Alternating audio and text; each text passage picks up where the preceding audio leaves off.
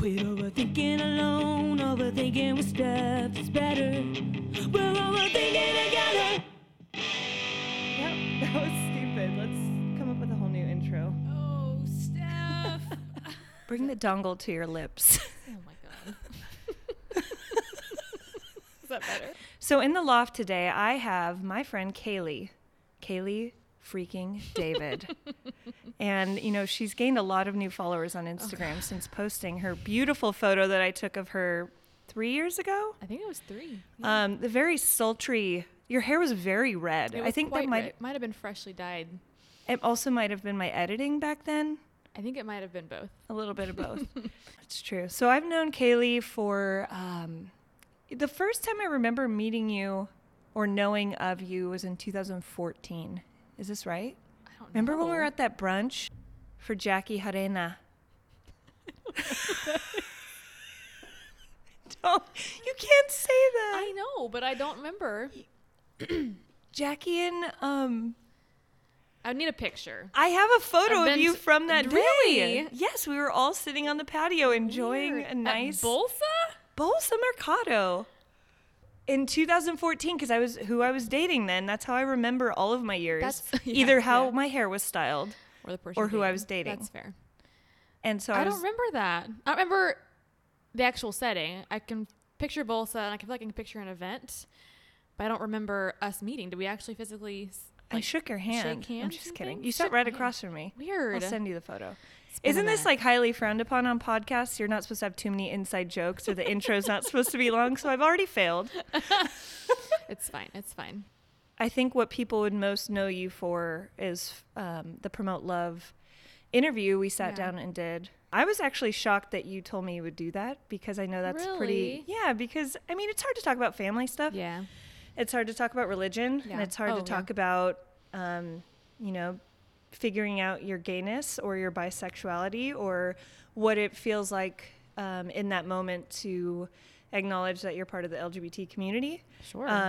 Especially when you were raised in church. And I think that's why I started this podcast in the first place, was to have those conversations, to have people feel a little bit less alone in their journey. Because if we don't talk about that, then we all just kind of are left there dealing with ourselves and overthinking things half the time. And then dealing with the struggle with reconciling your faith with God, reconciling your relationship with your family. So what are some of the... First of all, were you nervous to do that video and sit down and have that story out in the world? And then what was the feedback like on that? You know, it's funny. When you asked me to do that, I had zero hesitation. I was like, yeah, totally. Let's do it. And even when we were filming it and we were editing it, I was never nervous. I don't know why. I think that at that point in my life and in my sexuality, I was just happy to shout it, happy to be who I was. I was kind of in a place where I felt proud of myself, whether people agree with me or not. And I always say if my story can help one person, then that's a win, you know? And so I was super happy to do it. I was not nervous about putting it out there. I didn't really think about how many people would see it. Like, you don't think about all those random Facebook friends that you have, but... Or even people from like childhood or yeah, school that's what I or mean. Like church. high school and middle school and my parents' friends, you know, things like that, where you don't think about those humans that are watching you without speaking to you. And so I put it out there and I really didn't think anything of it. And then I got so much wonderful feedback and just the kindest words, and people shared it, which that was the most shocking thing to me, that people took the time to write their own caption and to push my story out there because they related to it or they loved it and they trusted me. That meant so much that they wanted to put it on their page and share that with their followers or their friends, because it's not their story, but I think maybe a part of it was. And so that meant so much to me. I got several people say, you know, this is my story, like DM me and saying, thank you for saying that. This is what I go through. I mean, right now I was thinking if I were to film it again with you, how much I would want to be in the conversation with you instead of like behind the scenes. And I feel like that's why this is happening today. But I wasn't in a place to where I was ready. So I was almost not living vicariously through others' stories, but as a photographer, that's what I'm paid to do Sure. too, is to kind of be behind the scenes, but also documenting other people's stories so that can come to light and be relatable for someone else. But what most people didn't know is that I was relating to those stories, and it was actually helping me get through maybe a very difficult time in my life with my family.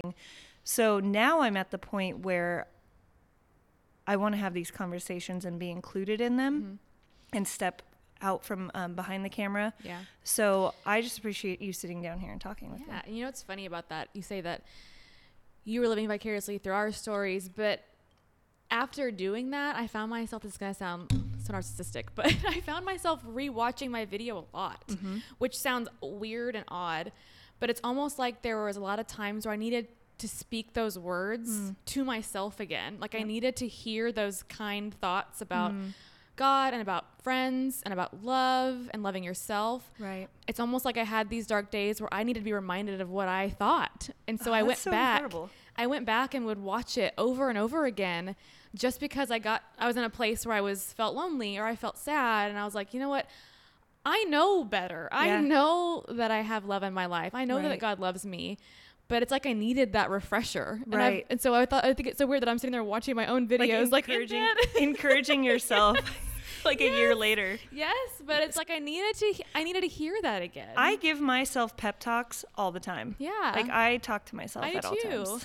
And I think that even in prayer, that's a thing that I do, where I'm like, even though I'm asking for things, it's really more like, give me confidence because I know I need confidence and I know that I can be confident. So it's almost like I just needed to hear those refreshing words again. Yeah.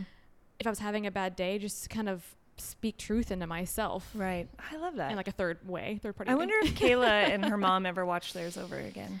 Because that was another one that was really important, an important conversation with losing someone very close to you, your mom, which you struggled with. I totally relate to that. Yeah, and then they came back and had this very strong relationship. They're still like two of the best friends. Oh my God, it's so hilarious. Yeah, they also look identical, which is also funny. Right. I think that a lot of people want to know like what you're up to these days. So we're going to talk about things like religion, sexuality, family, health, and the fact that Kaylee had to bring me a banana and an orange because all I have in my refrigerator are pregnant people. I was like, I'm going to eat a pickle and one hard-boiled egg. Goodness gracious. So do you have one comment from that video that you feel like stuck out in your mind that you received? I think I've even screenshot things to you back then when it was someone like sending me a true DM saying, this helped me, become more close with my faith or be more faithful or anything like that. Anything more God related. 'Cause I don't see myself as any kind of, speaker or representative in any way, shape, or form. And so that always, because that's not me. I'm not doing the work there. God's doing the work there. But that's just so powerful that they could get that from my story, because I still feel like I'm such a work in progress every day anyways. And so. Okay, this is not on our list of things to talk about, but you just said something that I've always thought about, that I've struggled with. And maybe this is a touchy subject, but let's just get into it. You had said that's not me doing that. That's the Lord. Yeah. And I feel like I can see how people would believe that, because that's how I was taught. That's how I was raised. But it also affected my my self-worth and how I was able to be proud of myself for anything I accomplished, because it was always, oh, give it to God, this was God. That wasn't you, Steph. That was the Lord, And I think there is a fine line between knowing what you've done and that you're capable of doing big things without maybe it being the Lord. Okay. I don't know. What do you think? I think that's really sad that they kind of weaponized God's power against you. You know what I mean? I think that the way that I see it as, it's almost like a relief that it's not having to be me, because I'm not perfect and I'm going to make mistakes, but it doesn't matter because I'm not in charge. It's kind of how I think of it. And so it's like when someone says, if someone's listening to a pastor and they say, well, listening to you brought me to God, that pastor is just the mouthpiece for essentially the Lord speaking through him to everybody else, and he's being used. And that's great. I love that anyone would think that I'm being used. And so to give that credit away is not necessarily me saying I'm not worthy of it. It's just me saying, like, that's awesome that my story can be used for good, can be used to make people feel good about themselves. Right. And so I see that. I had to go through it. I had to come out the other side to be able to tell that story. And so I did work. Yeah. But no, that makes sense. I think that it's kind of a positive thing and a relief thing that I don't have to bear that burden. It's not my job to save people. That's not what I'm doing here. I'm just here to, if I can tell a story that takes people there, then right. that's See, that's what I've always respected about you and your faith, where it was different than what I was raised, because we were trained to save people, right? Like that was the mission, and that was your only mission. I mean, I remember watching Jesus Camp as an adult, that documentary, and I was like, oh my gosh, that was totally my upbringing. You felt this like cringy sadness for this 8-year-old girl that was going up to strangers and saying, you know, she wasn't like having a conversation. It was like this rehearsed narrative to save people from burning in a lake of fire. And I know that I can still talk about it. It took me a long time to talk about that without feeling like I was going to throw up or, you know, like scary. This anxiety of, I was one of those people. I don't believe it anymore because I don't identify as a Christian anymore. I know a lot of people don't know that, and a lot of people have asked me that, but I remember sitting and having a conversation with a client that I had just met, and they asked me directly, are you a Christian anymore? And I was not prepared to answer that, but I did. And I said no. And I still stand by that, and I respect people that have that faith, but I also respect people. Mallory's calling. I should turn off my phone. I respect anyone who finds something positive in any religion, you know? So I think what is a challenge, or what was a challenge for me, is going from the Lord did that and having no pride in what I did for myself as a person, then to now, if I don't identify as a Christian and someone, you know, turns their life around for the better because of something I said, then does it feel like, oh, well, now that's me? Does it feel like arrogant or cocky or, you know what I'm saying? Like, I think maybe other people might feel that same way too. And if you're always focusing something on, you know, a higher power, I think there's a fine line. There's somewhere, you know, in the middle that people can meet to where it's like, I feel good about what I've done in the world because I'm a good person without it being the Lord who did it, I guess. And I think that there's two ways to view that, right? You can say, if something good happens, that wasn't really because of me, but also if something bad happens, that wasn't because of me either. You know, if someone disagrees, that's fine, you know? So it's not necessarily saying that you're not responsible for your actions, but at the end of the day, it's like, I don't have the control. And so I can only do what I do, and people are going to do what they want to do. Right. And only hope that they take good away from that. And so I think that I've always been of the school of thought that's opposite of what you were taught as a kid, is just to say, I don't have to go to work and wear a Jesus fish and wear my Christian shirt, you know, and like my Bible with my hand. And all we used I have to get Bibles thrown at us. Okay, obviously that's so. That's terrible. That's a story for a different day, or this podcast. But later. I think that I've always thought, if I just go into work and I'm kind to people, if I go into work and I'm on time and I work hard and I do the right things, my faith comes through in those actions more than if I were to go up to somebody and say, are you saved? Do you know the Lord? Like, that's not going to save anybody. But I think if I can treat them well, I can be kind to you, I can be nice and funny and inclusive, and then you happen to find out later that I'm a Christian because I mentioned Bible study or I mentioned a podcast to listen to, and they correlate the two and they think, I've always thought religious people are, you know, aggressive and assertive and rude, but you're not. Maybe that'll change their mind, you know? Right. And so I've always kind of been to the school of thought where it's more my actions will speak louder than me testifying to somebody. Right. And I can only hope that that comes through. I agree. You know? I also think that it doesn't hit close to home, or it's not real until someone close to you either comes out. And then it's like you have to deal with it because you have this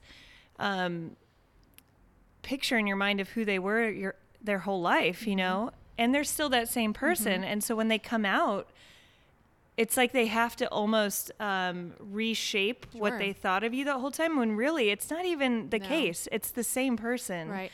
They're just choosing to be honest with you and truthful about something so important inside of them. And so when you figured out and you had that light bulb moment that you talked about in the video of like, oh my gosh, I don't have to be gay. I don't have to I can be bi. I'm bi. Like, do you remember where you were? Oh or like my God, what triggered it? Exactly where I was. And it's so random. I literally remember the minute and the moment. It's like a weird light bulb moment where I was at the gym, literally re-racking dumbbells. And I don't know. Does that sound really gay? It's the most gay. You're like, I was adjusting my tool belt, my cargo shorts. I'm just kidding. As I say it, I hear it out loud. But truly, I was at the gym putting weights away. I can remember it like it was yesterday. And it just hit me. And I thought, oh my God, I'm bi. Did it freak you out, or did you feel like a weight off your shoulders? It felt so obvious in the moment. It felt like I should have known that the whole time. Why didn't I see it? Yeah. Like a blindfold came off, and I thought, and it was as easy as it felt when I had my first girlfriend. I was like, this is weird because it's not weird. That kind of feeling where it just felt normal.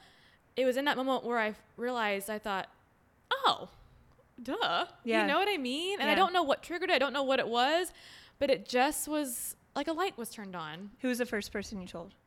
I have no idea. The guy in the gym next to you. I don't know who I told. I'm sure it was my friend Courtney, because I tell her absolutely everything. But Cakes Courtney? Cakes Courtney. Aww. Yes.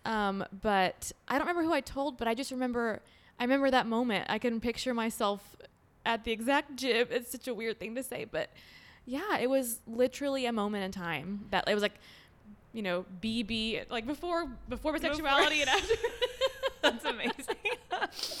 But I do. Did you ever feel, when you were going to church, did you ever take your significant other with you when you were dating a woman? Mm-hmm.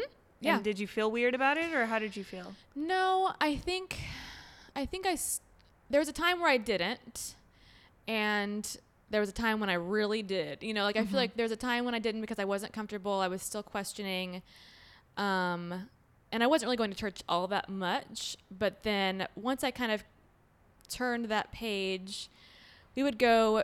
And also it was hard to find a church that we felt comfortable in. And that's always a problem too, right? And so we had a Methodist church nearby that was those Methodists. They're always so inclusive. I mean, now, yeah, right? Right. And so they have, I mean, there was all of Methodist churches had like rainbow flags and rainbow mouthwash in the bathrooms. I always and all wear the a cape when I go to those churches. So we would go to that church and we felt fine there. Like it felt good. But I actually remember going to church with an ex way back when, like several girlfriends ago, but it was I think it was a Methodist church, but they had like the LGBTQ community and maybe like the homeless community that would come in. We had service in like a different room. And my girlfriend liked it because she felt like she was, you know, at home and she felt comfortable there, which I understand. But it also felt like an exile, like you're on an island. Right. Like send them in the back room with like the 10 chairs and the cold coffee and no one look, you know what I mean? Donuts. Yeah, look away. And so I just felt like a weirdo. And it was really sweet and such a wonderful service, and it was great, but it just felt like you didn't get to be a part of the big church, you know, you're sitting at the kids' table. Yeah. And preface this with whatever floats your boat, wherever you're comfortable, I understand. And it's hard to find a place, and if that's the only option, absolutely. And also safety is a thing too. Like you want to be around other gay people and feel safe, but it is a struggle. It's like, just sometimes. Let us be in a church with everybody else. Like we're not diseased. We're not weird. It's just let us. We all exist. Like just be humans and stand side by side. But so towards the end of my last relationship, yes, we did go to Methodist church together, and I did not feel weird about that, just because it was super inclusive. And do you still go to church? I haven't gone to church in a while, not for any particular reason. I went to church. I was living in Austin for a couple of years. And I went to church there. I've moved back to Dallas since, and I haven't really found a church yet here, but not because I don't want to go, just haven't found one that I like yet. Oh, this is a good Hit one. me with it. This is a great question. Actually, I think I know the answer, but Okay. do you feel like your relationship with God at any point shifted based on who you were dating? Or do you think it was pretty consistent, or did it kind of ebb and flow? Or I think it ebbs and flows naturally, having nothing to do with who I'm dating, just because life and being a human. I think the reason I asked that, is because in the video you had mentioned feeling like you were a little bit more loved or given more attention to by your family Sure. based off of who you were dating. So I Sure. wondered if that like played any part in your heart or your mind, like, you know, with God. Correlating the two. Yeah. Or something.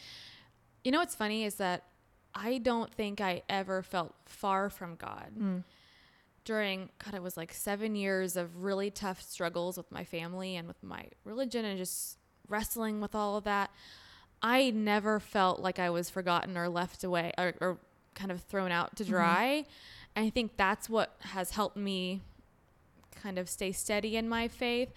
I'm not perfect by any means, but I've always felt like God never left me. I'm just confused. Or I don't know the right answers, or everyone's telling me something different. You know, I would talk to one pastor and he was like, no, religion is totally fine with being gay. And then of course you go to the next pastor and it's the opposite answer. I was so confused. And I was reading book after book about person who's changed their life and they were gay, but not anymore, you know? And then it's someone else who is religious and gay and they've accepted it. And so I'm just getting mixed messages, and I would think I was confusing myself when at the end of the day, I know that God was standing beside me saying, I love you no matter what. And I knew that. I think I was just anxious and in my head, and there was all these different outside factors, parents and girlfriends and society and friends. It's exhausting. It's exhausting. And it almost takes your focus off of the Lord and who you're in the relationship with, dealing right? with all kinds of crap. Yeah.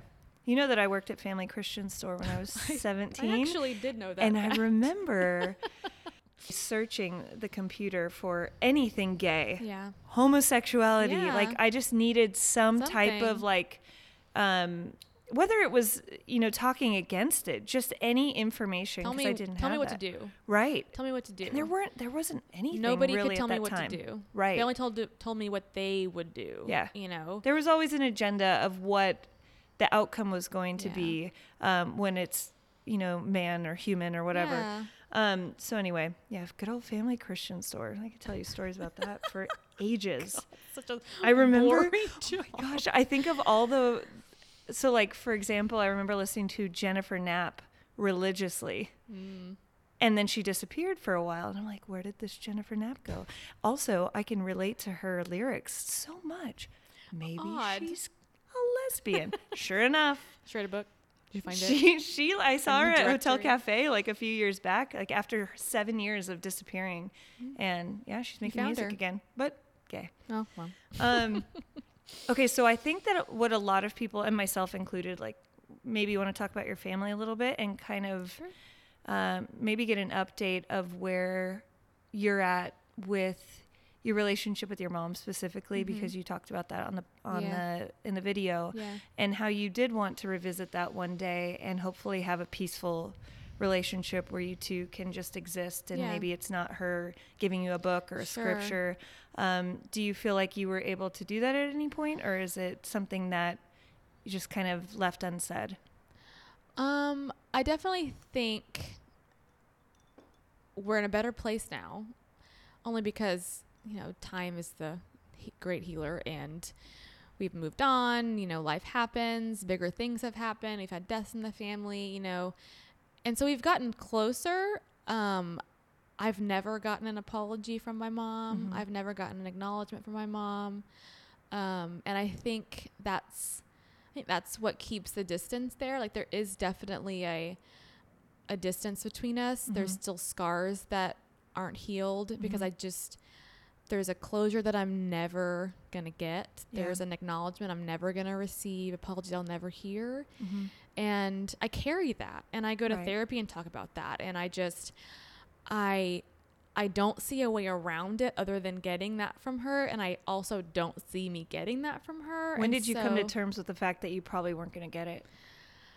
I think that I've brought it up to her before, and maybe a not so direct way. And the response I always get is, well, you knew why I was doing that. Or you knew that I have to go with what the Bible says. You know, it's not an acknowledgement of hurt feelings, because you can stand by your beliefs while also owning your actions. You can stand by your beliefs while also apologizing for hurting somebody.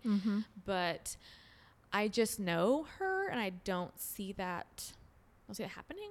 And so I'm just trying to find a way. I love my mom. Don't get me wrong.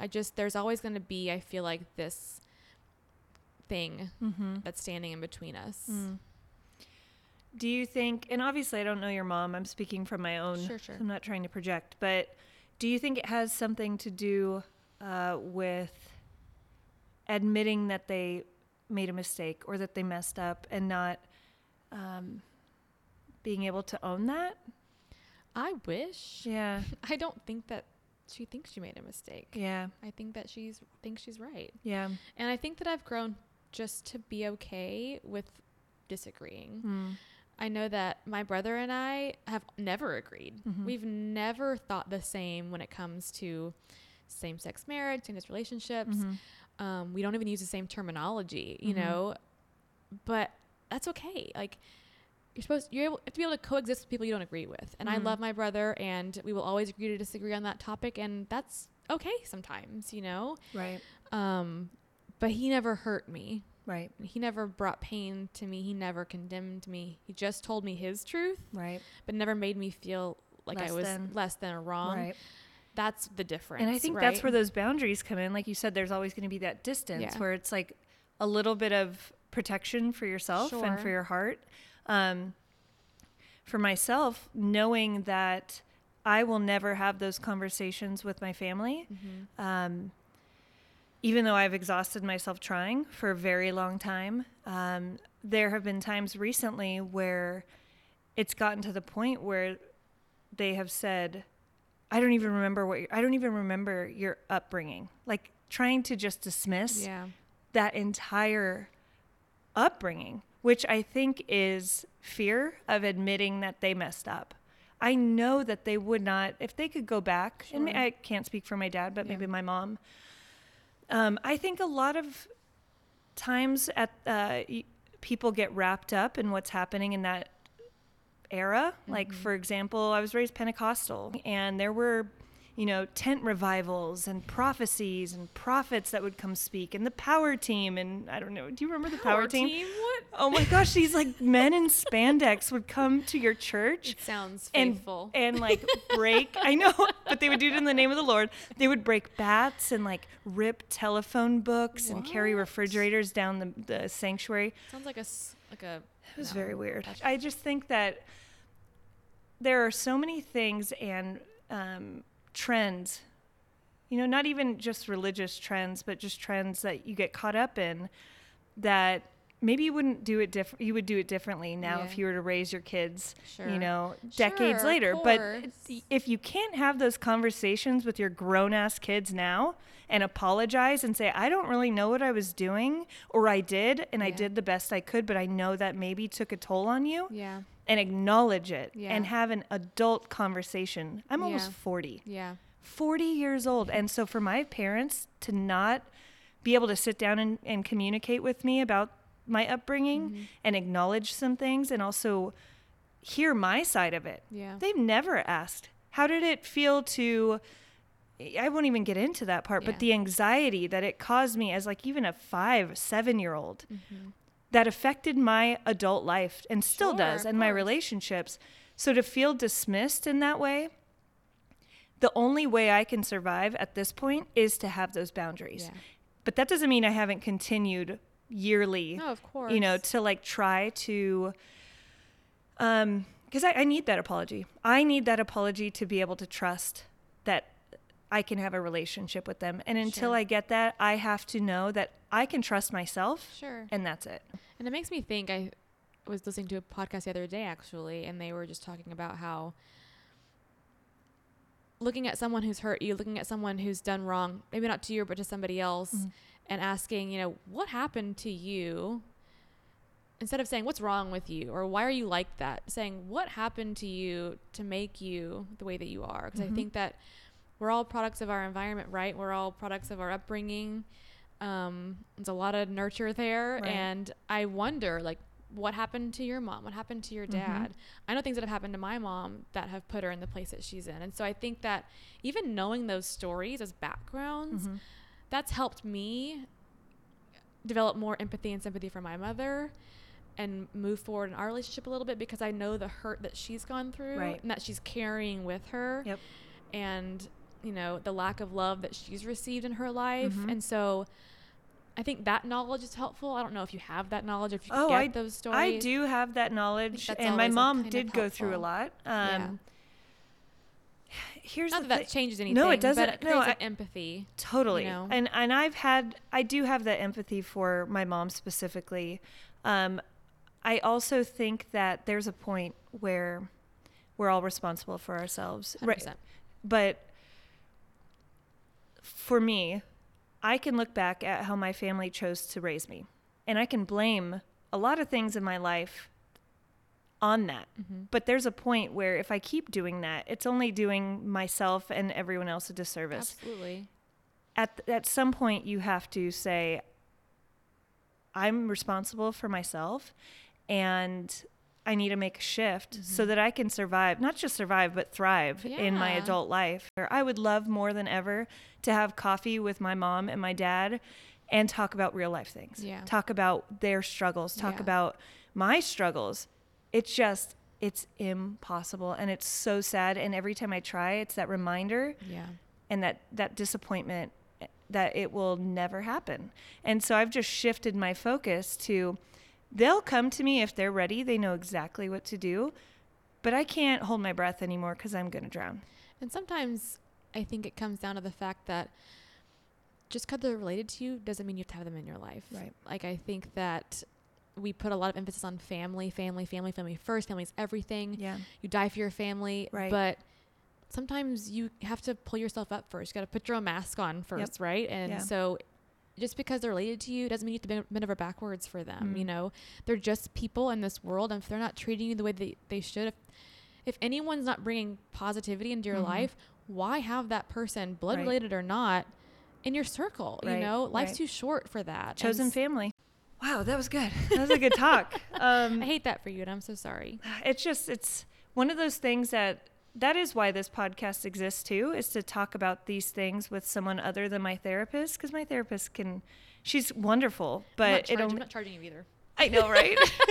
And also it doesn't go anywhere, right? Exactly. Like it's now, at least we can put this out into the universe and hope that at least, like you said, at least one person can relate and maybe it helps them out to know that they're not alone. For you know, sure. I could have used that when I was 16 or 17. Definitely. So continuing on with family. Yes.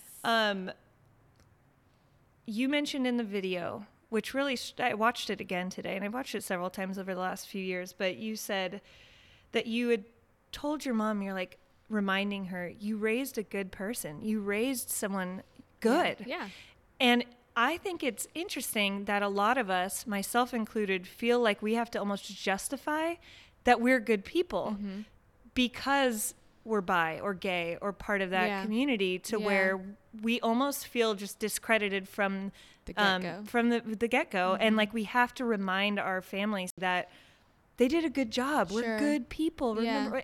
But why do we have to justify that we're good people? I almost feel like I'm telling her that because I think the minute that anyone says I'm gay or I'm bisexual or I'm whatever, they're automatically labeled, well, Kaylee the lesbian, or you know, Michael the gay guy. It becomes the only thing that people focus on. That becomes your identifier, right? Yeah. And it's almost as if I was trying to say, I'm not Kaylee the bisexual. I'm just a good person. You know, take away all my labels. At the end of the day, I'm a good person. And so instead of viewing me through this rainbow colored lens that you've now put on me, mom and dad or whoever, I'm just a good person. Like, strip that all down and I'm just like everybody else, you know, and you did a good job. And I think that sometimes parents who don't accept it or don't agree with it think that they mess up. I got questions asked like, were you molested? Were you beaten up? Because there always has to be a cause. There's got to be a reason, right? Yeah. And did they mess up? What did they do? My mom asked if she ate too much creamed corn. It was the creamed corn. Was. I should have It's said always creamed the corn. creamed corn. I don't even eat that now because just I'm creamed corn's delicious. trauma. Traumatized by the creamed corn. But yeah, they didn't do anything wrong. So it's almost like I'm having to tell them, assure them, you know, you did a good job. You did a great job raising me. I'm perfectly normal. I have a job. I pay taxes. I have a house, you know, like it's crazy I'm doing though. all the things I'm supposed to be doing. It's crazy though what we have to explain and justify just because we're existing and like of course we're good people. Like this just because that, you know, label is put on us. Yeah. I've adjusted my way of thinking, I guess, to be proud of being part of the LGBT community, right? Because at the beginning it was like, oh, I want to get rid of this. I want to pray it away. I want to be normal. I want to be like everybody else. Right. Yeah. But now it's like, I would not be where I'm at in this decade of my career or as a person in general, like if I wasn't gay, you know, it's a part of my life that I'm so proud of instead of being ashamed of, you know? Yeah. I think I've gotten to that place as well. We'll cut out this pause. my font is very tiny. You gotta type larger. Continuing on with sexuality. So, bi erasure is a big thing. I never heard this term until today, which makes me. So the first time I heard it, I think was when I was watching the original L Word because that show. Which I'm terrible. I have not. You gotta keep up on the new one. I've never had HBO before. Good. It's Showtime. or that. See, so I'm gonna get on it. Even our own within our own community, the L Word specifically. I said specifically like 12 times recently. They gave a very hard time to the trans community and the bi community. In the old L Word. This was also like 15 years ago, but still, they've done a really great job about being very inclusive now. But back then, it was like, why don't you make up your mind between vagina and pussy? Oh, same. That's the same. You don't know any other private part. I'm the most lesbian, and this is the truth. Breaking news. Oh my Lord! Between vagina and penis, you can't even say it. Wiener. And you'd have to like choose between like it's black and white, you know? Have you ever felt that where it's like from your lesbian friends, you're like, oh, you're a lesbian, Kaylee. Or from your straight friends, it's like, come on, you know? Yeah, it's just that's so, I mean, I feel like I could like get on a soapbox right now and tell you all of things. So I think that's one reason why I had such a hard time figuring it out, right? Because I spent years and years and years only dating women. And of course, when you do that, you hang out with tons of lesbians, you have all the friends, you know, everybody in the community, and it becomes your little family, right? And it's hard to think, but I think I still like guys, you know? And I always had that in the back of my head. I never denied it, but I was in relationships and it looked very gay and it looked very much like a lesbian lifestyle, but I knew that I had never given up that part of me. And so I just didn't know how to articulate that. And I wasn't showing it in any way in my life. So it was kind of a mental struggle with, am I really thinking that I'm bisexual? Am I just telling myself that because I'm ashamed to be gay? Where do I fall? Is that allowed, you know? Right. And I will say, like, my straight friends don't give two shits. Right. They couldn't care less. But I did have lesbian friends say, you're so gay, Kaylee, stop. Oh my gosh, you're so gay. You're the gayest. Like, I think other people could be bi, but you're not. You're so gay. And so I hear that and brush it off and joke it away. But I do think, well, what are they seeing that I'm not seeing? Or what do they know that I don't know? And then I think now I'm in a relationship with a man and have been for several years now.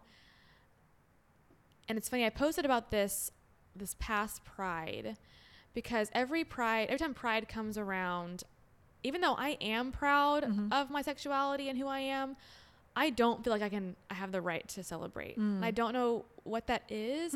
I almost feel like I don't get to celebrate because I'm not doing it, or I'm not being it, or I'm not showing it out loud, right? And it's almost a sad month for me, which is a weird thing to say because I just don't feel like almost like I left that behind. And that was a really big struggle for me when I started dating a guy. I really had to wrestle with, am I just giving up? Am I walking away from so many years of fighting and arguing and people standing up for myself? Viewing like you took the easy way out or something. Absolutely. Looking at me like she wasn't gay, she was going through a phase, all of that stuff. I had to go through in my own head and say, am I? Is that what I'm doing? Am I just walking away from all of this, everything I fought for? Am I just throwing it away and walking away? And I really had to wrestle with that. And I came to the realization that no, I'm not. That's not a phase. It's exactly who I am. And it will always be who I am. Yeah. And it's like, if it's not one box, it's another. Absolutely. Like Steph's a lesbian. But really, like if it's not, it always has, someone wants to put you in a box. Even our own community sometimes when, no one should ever feel that way. That sucks. I didn't know that about you feeling that way during Pride Month, but I could see how you could feel that way. And it's just, it shouldn't be that. No. It shouldn't be that way. And it's also like, I feel like I moved away. I didn't have as many gay friends anymore. I wasn't here to be present in that community. So that's also my fault and on me. But it's funny, when I posted that, I posted something about, I always feel when Pride comes around that I'm not really part of a community, because when you're bisexual, you're not really straight and you're not really gay. And so where do you fall? But I am still proud. I had several people that I thought were lesbians write me and say, I feel this way too. Who I had no idea that they ever thought any other way. And it just made me sad for them, because they clearly don't know how to play both sides, or whatever you want to call it, or be bisexual and maybe go on dates with dudes, maybe go on dates with girls. Because I think that they've just been in that community for so long, that group of friends for so long, they've identified as that for so long, that they don't feel like they have permission to go outside of that. And that makes me sad, because you should express yourself fully always. And whichever road that takes you down. And so I was happy they could confide in me, and I was like, you're not alone. I understand.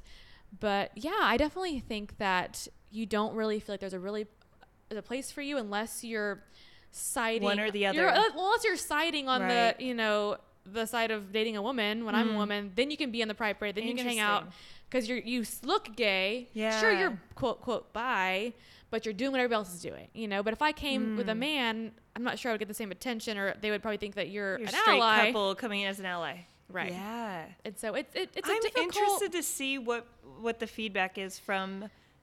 And we had Miley really gung ho for us, but we lost her. Lost Miley. Wait, where'd she go? What happened to her? Because Miley is bisexual. She was married to a man, and she was getting a lot of hate for, you're not gay and blah, blah, blah, and you're dating a man. But she was saying, I'm a queer woman married to a man. That doesn't make me not a queer woman. So she was really standing up for us there, but they got a divorce, and it's all gone to shit. Man, but not really a big fan, but she really was holding it there for us. Kept up with Miley in a while. But yeah, it makes me sad. It really does, because I do feel super proud, and I do know in my heart of hearts that that's who I am. But just because I'm not expressing it outwardly, quote unquote, I don't really feel like I'm a part of it anymore. I'm going to be more intentional about checking in with my bi friends during Pride Month, because I didn't even think of that. Yeah. Thanks. Well, let's go back to the overthinking with Steph portion of the podcast. Make me sing it. Welcome to my entire life. I want to sing it. Do you remember it? It's a good one. It gets stuck in your head. It's a good one. I wake up with it in my head. The best sometimes. jingles do. So, what do you fear most in life? What keeps you up at night? Well, nothing. I go to sleep like a rock. Oh my gosh, you're so lucky. I'm one of those. I fear unhappiness, and I fear wasting time and life away. I've always, even from a little kid, I've always been scared I'm going to have a job that I hate, which is like a weird fear to have as like a 12-year-old. Like, I don't want to have a terrible job, or a terrible boss, but I've always been scared to have a job that I hate. I wanted to drive the monorail at Disneyland when I was a kid. And that sounds so fun. Right? I think you just push a button. I thought you would just steer it. And then you just hang out at Disneyland all day. I've always been scared of that. Luckily, I've never been in a position where I don't like my job. Knock on wood. Lately, and I think it's probably a lot of like social media influence where you're seeing everybody do everything, but I'm afraid of wasting my time not seeing places and going and doing things, or, not, making the most of my time here. I think that that's become a new fear of mine, is that, what am I doing with my life? Right. Is this all that there is, know? And so, and a lot of times it's like, well, I have to pay bills and I have a house and I have to do all these things. And so that's inhibiting, but making it work, What would you be doing if you didn't have to pay all those things and could just do whatever you want? Traveling. I would never be home. I would take Milton and John and we would just go travel everywhere, because I just want to see everything, and I just get nervous that I'm going to miss out on something, it's like the ultimate FOMO of my whole life. But I think, and it's funny that I'm encouraged by you in that sense, because you've told me before, you're like, I didn't travel anywhere until I was 30 something, I was working hard and building my business, saving my money. And so honestly, that I think about that, and I think if it's not this year, I will do it, but I haven't make an intention and think about it and save money and work hard so that I can do those things. Because I'm only 31. I have a lot of life to live. It's so nervous. You're still a young lass. A young buck. And so I think about you telling me that when you're like, I didn't travel till I was 30 something years old, and you've gone to all the places. And well, luckily I figured out how to make, thank you. I figured out how to make my career into traveling, so it works out. I need to find one of those. That damn monorail sounds pretty. Sometimes I have regrets. It's always time. Why am I seeing Greece and Italy? I could be at Disneyland driving a monorail. No, but I think that it is important to see the world and make time for that, even if it's like one trip a year. Absolutely. And you just got back from a trip. Yeah, I went to Santa Fe. I'd never been to Santa Fe before. I've only been once. Beautiful. Yeah. It was freaking freezing, but it was just like that. We just drove there. It was so easy and such an easy thing to do, but planning takes time and it costs money. But at the end of the day, life is too short. Yep. That's so true. We could be gone tomorrow. Absolutely. I hope not, but fingers crossed. It's nice having ramen with you tonight. Did go to Santa Fe. There's always that. And that germ-infested maze. Also known as Meow Wolf. It was very cool. It was cool. I got claustrophobic, and all I could think of was Discovery Zone. The minute we got out was like, hand sanitizer, quick. Yeah. Definitely Discovery Zone. Lots of DZ at Discovery Zone. Oh. Discover what bragging. I can do on my own. You have a jingle. I do have with a jingle. Theirs. I should write jingles for a living around the world. You've got so many lives to live. I do. I feel like I'm not doing enough. The curse of a fantastical brain. Well, thank you for joining me tonight. Did we just talk for 7 hours, or was it just me setting up the podcast? I think it took you 7 hours to set up the podcast. Yeah. Mics are hard. Thank you so much for having me on here and talking to me, and I'm so excited to hear all your episodes. And we should do a life update every 3 years. Every 3 years. Yeah. Yes. Watch in 3 years. What if you lived in 2023 Bora Bora or something? I freaking hope so. You never know. That would be sick. Put it out in the universe. Out intentions. Hey, no, thank you so much for having me. If it's the Lord's will. It will be done. Godspeed. I think that you're doing good things, Steph, and I think that, you work really hard. You probably should eat more, but you're doing a lot of stuff that makes us really proud of you. Thank you. And you should know that. I eat uchi a lot, though. You're only bougiest for Steph. I live off of fish. On that note, I'll be seeing you soon. Yep. I look forward to hearing the feedback from this conversation. Yeah. I hope that someone heard something that they liked. High five. Bye. Bye. Well, hey, thanks for overthinking with Steph. Can't wait to hear from you on the Soch, so make your way over to @Steph'sPodcast on Twitter and tell me your thoughts. Catch the breakdown on Patreon where we get into the nitty-gritty and overthink the conversations in this episode. Until next time, keep creating scenarios that will never actually happen and live your one damn life. Don't you hate it when you wake up first thing in the morning? Mind is stirring, it's a wreck. Overthinking with Steph. Cool your jets, go to bed, get out of your head.